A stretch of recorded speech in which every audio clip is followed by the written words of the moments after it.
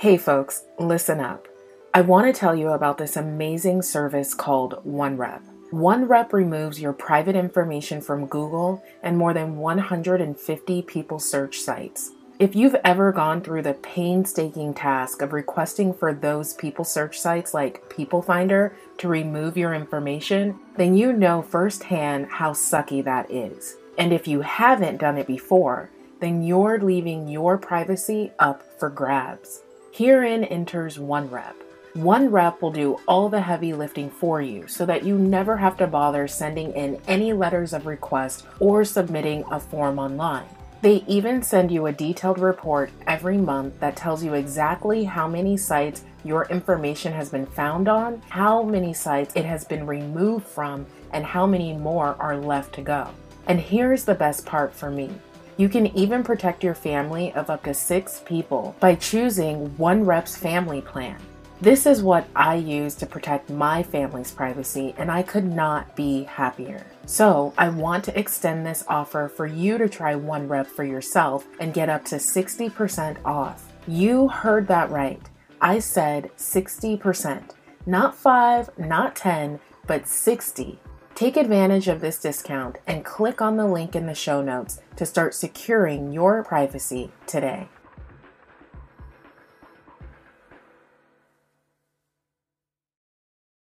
Houston, Texas, home of the Queen Bee Beyoncé herself and mouth-watering barbecue. This bustling southern city is home to almost 2.5 million people, where its residents speak more than 140 different languages. Houston is a city that has a very young population, with 22% of the city's residents being between the ages of 5 and 19. The city is known for being one of great economic value, especially to people from expensive states like California. In fact, in 2021, Houston was the leading city in Texas for Californians looking to relocate. Between the affordable housing market, plenty of jobs, and no state income tax, it's easy to see why folks move from more expensive cities in pursuit of a better quality of life. But just like with everything else, Houston has an underbelly, and it consists of poverty, violence, and human trafficking. More than 20% of the city's residents live below the poverty line, which can often lead to loads of violent crime in affected communities. One of Houston's major sources of criminal activity is human trafficking. The city is not just a place with high rates of trafficking. No. Houston is a human trafficking hub, and Black women and girls are especially vulnerable. According to a study backed by the Congressional Black Caucus Foundation, Black girls are more likely to be sex trafficked at a younger age compared to other racial groups. The FBI also found that 40% of all trafficked persons are Black women, and to make these findings even worse, according to the Urban Institute, traffickers seem to believe they will receive less prison time or more lenient consequences if found to have trafficked a Black woman or girl versus having trafficked a white woman or girl. Houston is in crisis, and the Department of Justice declared Houston to be among the worst areas of human trafficking in the nation, so you can only imagine just how bad it is on the ground for Black women and Black girls. Today's episode features the disturbing disappearance of a beautiful young California woman who visited Houston from San Diego but vanished almost without a trace. Her family is looking tirelessly for her, and they vowed that they won't rest until she's found. I'm Renetta Rideout, and this is Misogynoir Murders.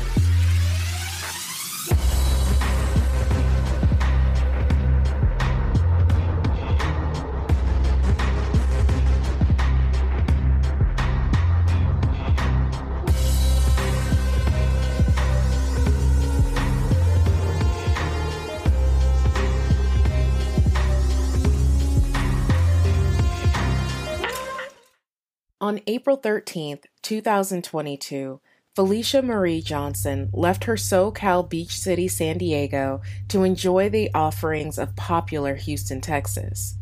She had plans to continue celebrating her 24th birthday, able to piece together from various news articles. Felicia checked into a hotel located in the popular Texas Medical Center area, a location packed with hotels and restaurants. Now, from most of the articles I've read and interviews I've watched, I think Felicia was alone, but I did hear mention once that there might have been a family member or a friend perhaps that was with her. Since I'm not sure, I'm going to assume that Alicia stayed at the hotel by herself. On the night of April 15th, Felicia got herself all dolled up and prepared to shoot her shot at CoverGirls, a popular but controversial gentlemen's club located on West Little York Road. Now, Felicia is a smart young woman, and I believe she took the proper precautions to ensure she was in touch with her family in Houston and in California while she was in Houston visiting. One way she stayed connected was by having her phone enabled for tracking through an app. According to her aunt, Felicia shared her location with family and friends to make sure everyone knew where she was. This precaution was so smart and would ultimately become a very important detail later on. Anyway, sometime on Friday night, an Uber driver picked Felicia up and took her to CoverGirls. Oddly enough, I haven't read much that provides the time exactly Felicia left the hotel, but I did hear mention once that it was around 10 p.m. But this is not something I could confirm, so don't hang your hat on it. However, regardless of the time, her family knew exactly where she was going and where she should have been. Several hours later, and no one, friend or family, had heard from Felicia, including her dad, Kevin Johnson. Kevin immediately knew something was terribly wrong. Felicia had always been very responsible and communicative with her family. She would never just stop responding or fail to check in. So he hopped on a plane from California and was in Houston 12 hours later on April 16th. Listen, I need to take a second to commend the absolute organization and focus of Felicia's entire support system. They mobilized quickly and efficiently, so by the time Kevin had boots on the ground in Houston, he had a private investigator and the leader of the new Black Panther Nation, Quanell X, behind him. His sister LaTanya in California organized a Facebook group that I am so happy to say has not devolved into what happened with groups for Alexis Ware. But in an unfortunate side note, I have been informed that Ratchet TV has started harassing Kevin just like he did Alexis's mom. I'm not going to say more, but yeah, that's also happening. Anyway, Quanell X spread the word throughout the community that Felicia was missing while the PI began his investigation. Of course, Kevin's first course of action was to officially report Felicia missing, but lo and behold, he was given the usual song and dance that she's an adult and can choose to break contact at any time, blah, blah, blah. So let's not jump the gun and say she's missing. Well, obviously, that response didn't bode well with Kevin, but again, he and his family were so organized, their own investigation was already underway.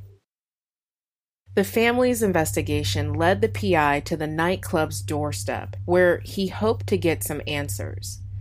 Upon arrival, the club initially didn't want to talk or cooperate, and even went so far as to deny that Felicia was ever there. Then the manager didn't want to speak to the PI, but thankfully he didn't give up and kept persisting with questions. And unbeknownst to the club, the PI was recording everything for the family's records, and all of the denials that Felicia was ever there, the runaround, the lack of cooperation, and discriminatory comments were recorded for the Johnsons to hear later. Anyway, finally the manager made himself available. I guess he figured it was easier to go ahead and talk to the investigator, and when he started talking, what he said threw up a major red flag. According to the club manager, Felicia called an Uber and waited for the ride outside around 1:30 a.m. in the early hours of April 16th. She waited and she waited, but her ride still hadn't shown up. It was late, and I guess the club manager or someone working for the club heard Felicia upset that the ride hadn't come, or maybe she told someone that her ride didn't show up. But according to this manager, a man supposedly offered to take Felicia to her hotel. And again, according to this witness, Felicia got into the man's car and they left. There's one more thing that piqued my interest about this conversation the PI had with the witness from the club. I guess the manager got warmed up and was feeling a little chummy with the PI, who, according to Quanell X, is a light-skinned Hispanic-looking man. He's not obviously black, so the assumption is this encouraged the manager to speak more freely, if you will. Quanell X said that on that recording the PI had going, the manager is heard saying that he doesn't even know why Felicia would be at CoverGirls in the first place, because they would never have hired her for the simple reason that they, quote, don't hire black girls, end quote. And this part kind of bounced around in my head for a bit, and I couldn't quite put my finger on why at the time, but this will come up again when I talk about the club and the owners in more detail later. Now, all of this is exactly the type of information that the PI needs, right? You know, tracking Felicia down is the most important thing. And since the manager said that he saw Felicia get into a car, but of course, he wasn't able to offer any details about the car, at least nothing that has ever been reported in the press. When asked for details, I'm under the impression that they weren't able to provide anything. No one knows who the customer is. They don't have a description of him. They don't know anything about him. None of that. We have no additional information, but it's a start. As the PI is talking to the manager, he notices all the surveillance cameras around. And so he asks the obvious question of whether or not the club would be willing to turn over their surveillance footage so that they could see who Felicia might have left with, or if anyone was behind her when she was in the club or whatever. And guess what? That's pretty much where the cooperation ends and begins with CoverGirls. They weren't going to be giving out any of their footage, and no one really knows why. A lot of people have been asking the same question that I asked, and it's basically, well, if this is the last place that she was ever seen, why wouldn't they want to give up the footage to be helpful? We haven't gotten an answer to that yet, but it's something to mull over. Over the next few days, the Johnson family did everything they could to garner attention for Felicia. Now that they had a little bit more info about what happened at the club, it was important to spread that information far and wide. Kevin got out in front of cameras almost immediately, sharing what the club staff told the PI, and he emphasized that CoverGirls was the last place Felicia was known to be at. Kevin's sister shared all the press activity in the Facebook group, and word spread fast. When I joined the group, there were fewer than 500 people. Not even a week later, and it more than doubled in size. Folks all over the country were talking about Felicia and sharing her story. Felicia's family used any and all available resources, especially those that are technological. Remember how Felicia's phone was being tracked? Well, by some miracle, her phone was still tracking, and it led the private investigator to Bear Creek Park, which is about 12 minutes southwest of the CoverGirls Club. The PI found the phone in the grass not far from the road, like it had been tossed out of a moving vehicle. Finding the phone was such a huge lead in the case, but it was bittersweet because it was also further proof that something really bad happened to Felicia. The phone was in working order and even had a full battery, but it was what was on the phone that was the most troubling. KENS5 CBS News described Felicia's phone as, quote, bloody, unquote, after Kevin and Quanell X staged a press conference outside of CoverGirls on April 20th. Quanell X described the condition of the phone as, quote, unquote, covered in blood. Now, if you're like me, you're probably cringing at these descriptions, and your mind's probably picturing the most exaggerated image ever. But Kevin later clarified, let me put you out of your misery, that this was a small amount of blood, like the amount you'd expect from a cut finger. However, regardless of the quantity of blood, the fact remained that blood was found on her tossed cell phone. Now, if you're thinking this is where the police finally entered the story, you're mistaken. When the PI located the phone, it was photographed and taken to HPD. The Johnson family expected this would be the discovery that surely would push the police into getting involved. And I mean, how could they not, right? Wrong. Even with actual evidence, the police still did not begin an investigation of their own until April 20th. In fact, according to what Kevin said at the press conference, the police actually refused the cell phone.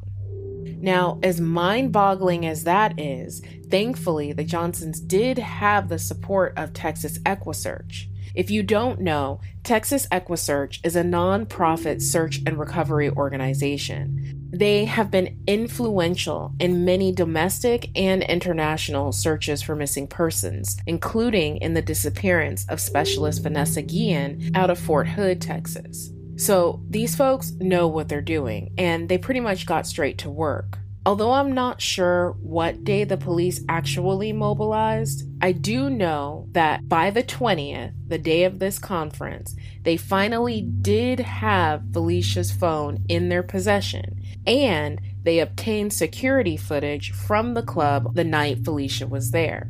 The phone was sent for analysis, and detectives would begin to review the surveillance footage. This is all great news, but honestly, this is not how it should have gone down.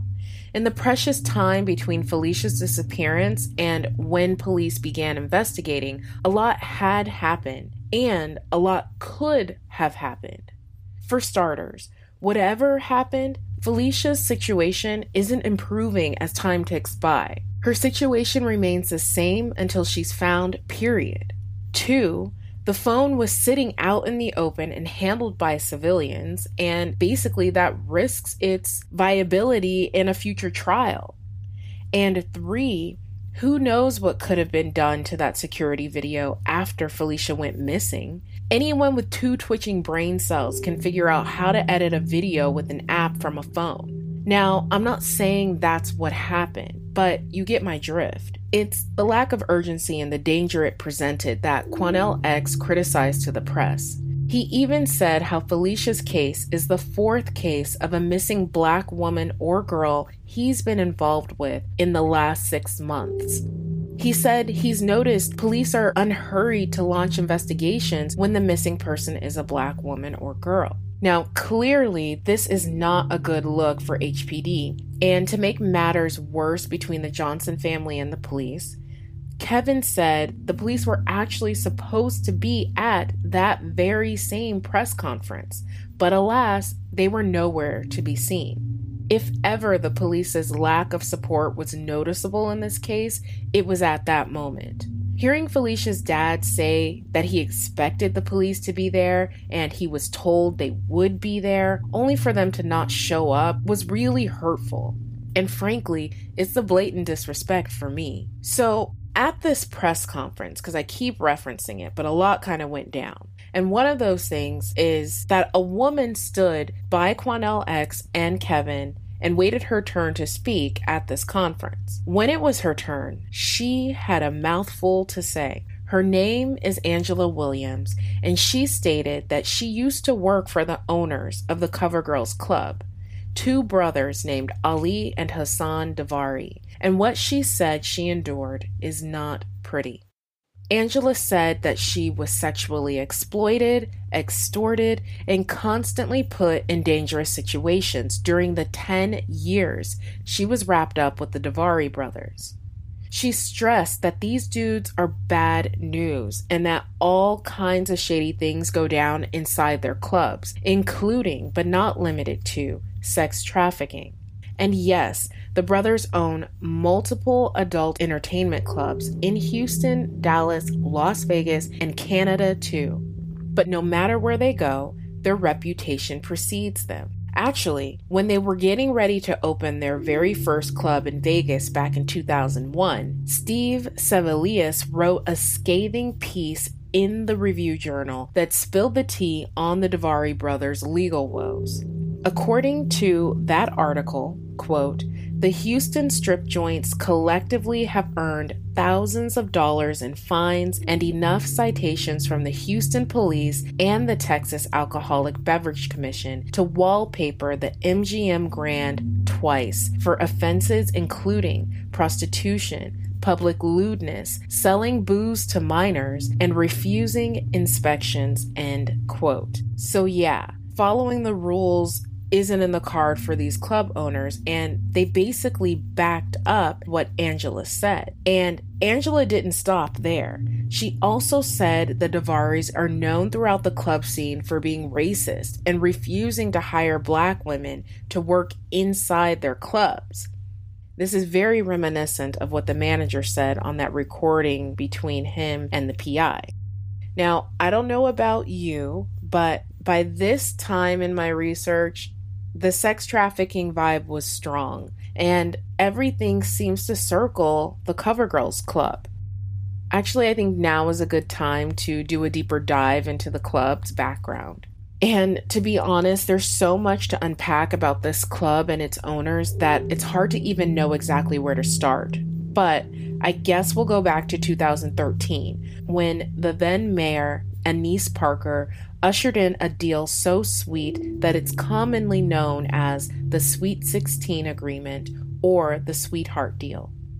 This 40-page controversial arrangement was supposedly designed to help combat the ever-growing sex trafficking hub in Houston, but many critics see it as having the adverse effect.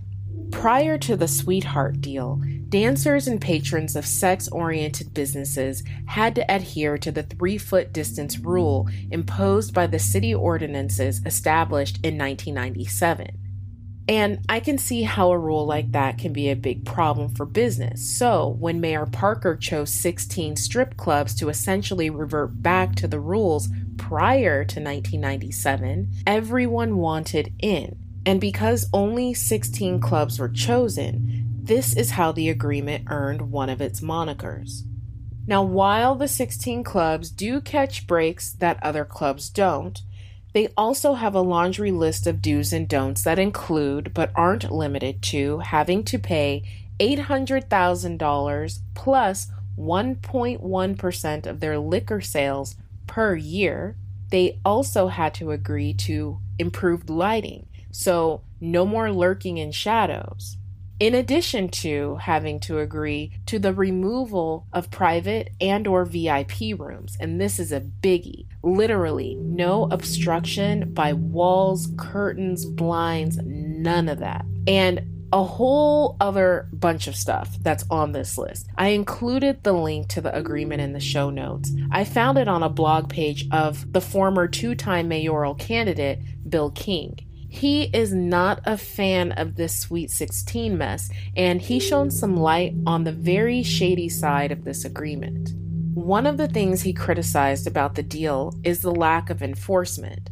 Instead of slowing sex trafficking down, the deal seems to empower a few to do more of what they are supposed to be helping to stop.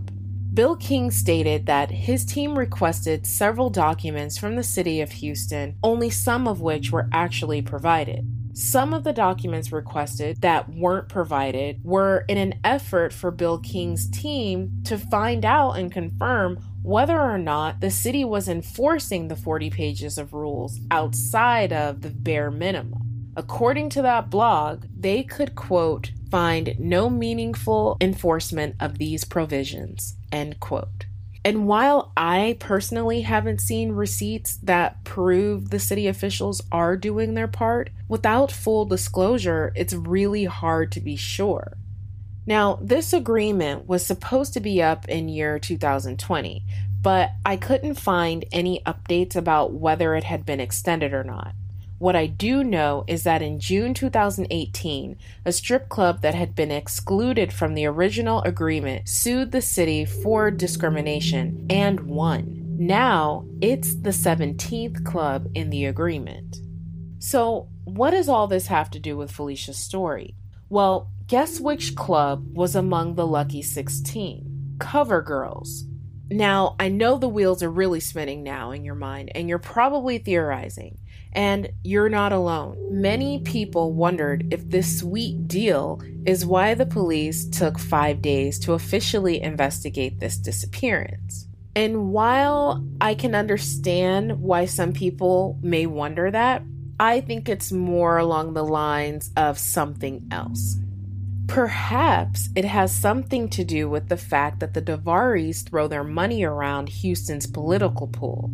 In October 2012, the brothers made a $25,000 donation to the Deputies Union Political Action Committee to support the campaign of Louis Guthrie, who was running for sheriff at the time. Since 2017, the brothers have also made more than $25,000 in donations to the Harris County District Attorney, Kim Ogg.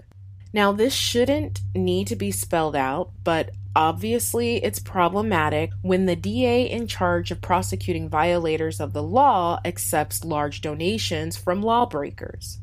Couple this with the fact that the Davaris pay a lot of money to the Houston Police Department based on that sweet deal, and you can kind of begin to see why people are questioning things. So now that you have a little more background about the club and its owners, you can see why this whole investigation seems to circle them both. Something else that keeps coming up in this case about the club is that it's not lost on anyone that Felicia traveled all the way from California just to check out this club. A club that notoriously and boldly refuses to hire Black women, has been sued many times for discrimination and wage violations, and not to mention, the club is a whole 18 miles away from her hotel. In a city with strip joints everywhere, why choose Cover Girls of all places? I can't shake the feeling that maybe someone told Felicia about this club, wanting her to go there. I'm sure you can see where this is going, right?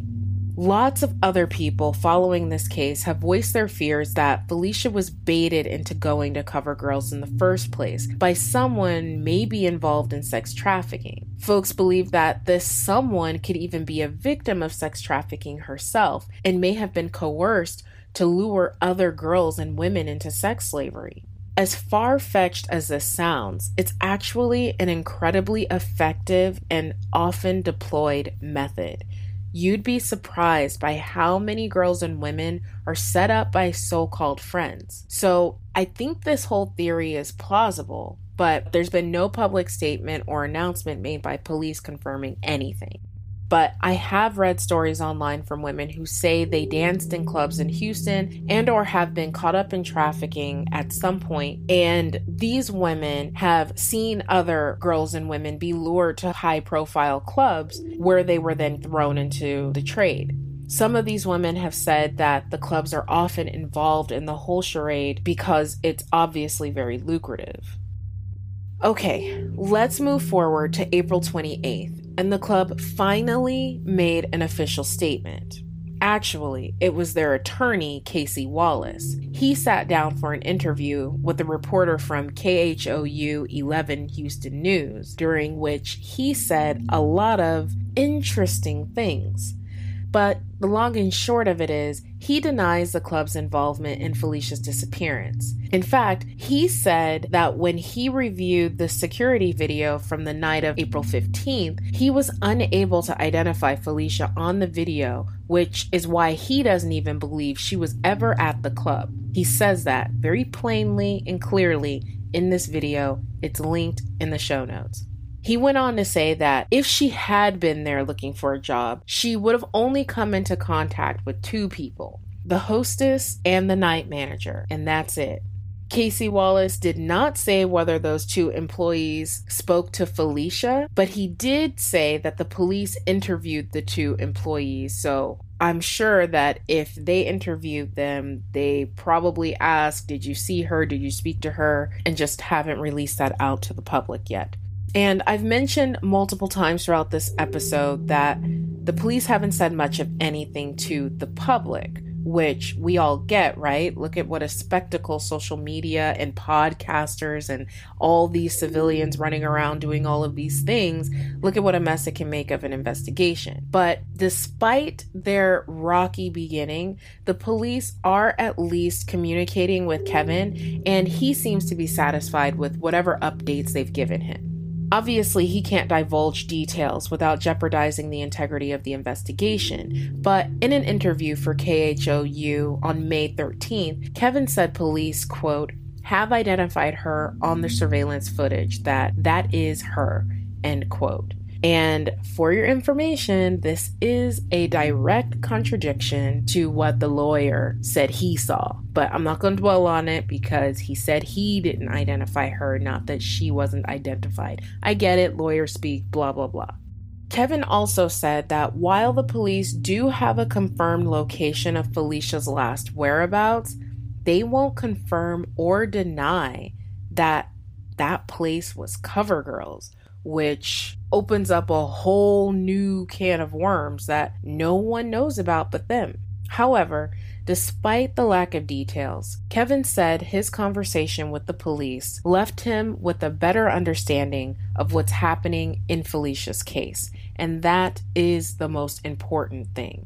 As of the date of this recording, Felicia Johnson is still missing, and it's believed she is a victim of human trafficking. If Felicia was taken and thrust into slavery, the likelihood that she's still in Houston is slim. From what I've learned about sex trafficking, when victims are taken like Felicia was, they are rushed out of the area immediately. Now, considering how swiftly the Johnson family organized and how quickly Felicia's face was all over social media and the local news, it's possible the traffickers weren't able to leave as fast or as smoothly as they may have been accustomed to, and they might have stuck around Houston for a little while.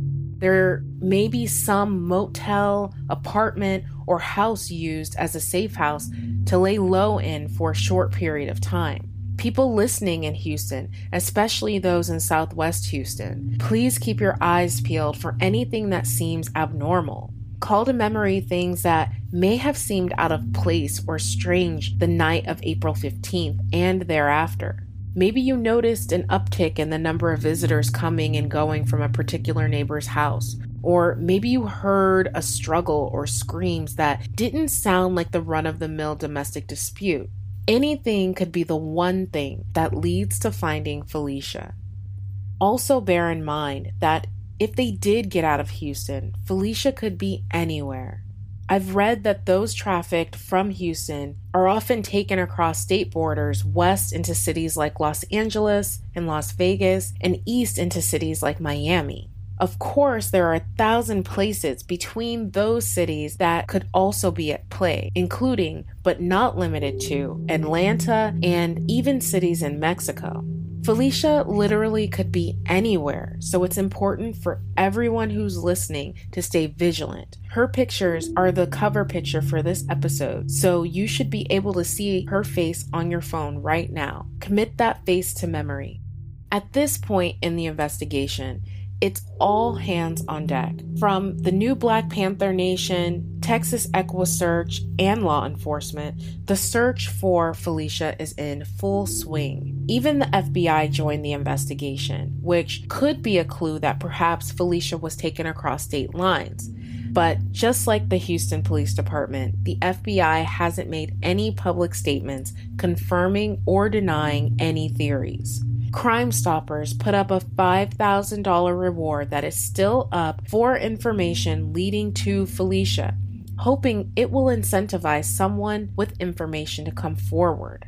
Felicia is described as 5 feet 4 inches tall, 150 pounds, brown skin with brown eyes. She has long, straight, or curly dark-colored hair, but her hairstyle may have changed. She has a large tattoo of roses and a butterfly on her right shoulder. The hope is that someone who knows something will come forward and say something. At this point, there's no lead that's too small or foolish or seemingly unhelpful. If you even think you might know something, please contact Crime Stoppers Houston at 713-222-TIPS or reach out to the Houston Police Department at 832-394-1840.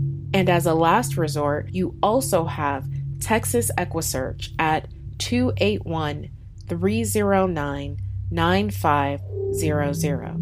I would like to take a second to give thanks to KHOU 11 News for all the coverage of Felicia's disappearance. This news station has been so diligent about keeping Felicia's story front and center, which is exactly what missing Black women and girls need.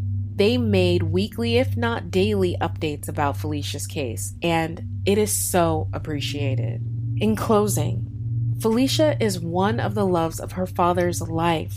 Kevin has described Felicia as being a beacon of light who lights up every room she enters. She's intelligent and sweet, the type of person who would give the shirt off her back to a person in need. She is someone who is dearly loved and incredibly missed by everyone in her family and circle of friends. Her father and family have made it their mission to find their beloved Felicia by any means necessary, and Kevin wants the people who took his baby to know that they messed with the wrong daughter, and her father will stop at nothing to find her.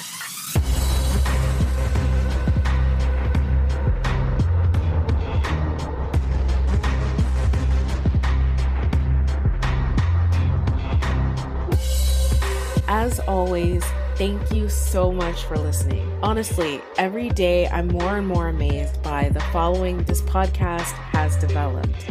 While I know a lot of you are true crime junkies, I also know many of you want to help by making calls, writing letters, or volunteering your time or donating some money, and that means so much to me. Thank you. This is a Savvy Sounds production, written and produced by Renetta Rideout.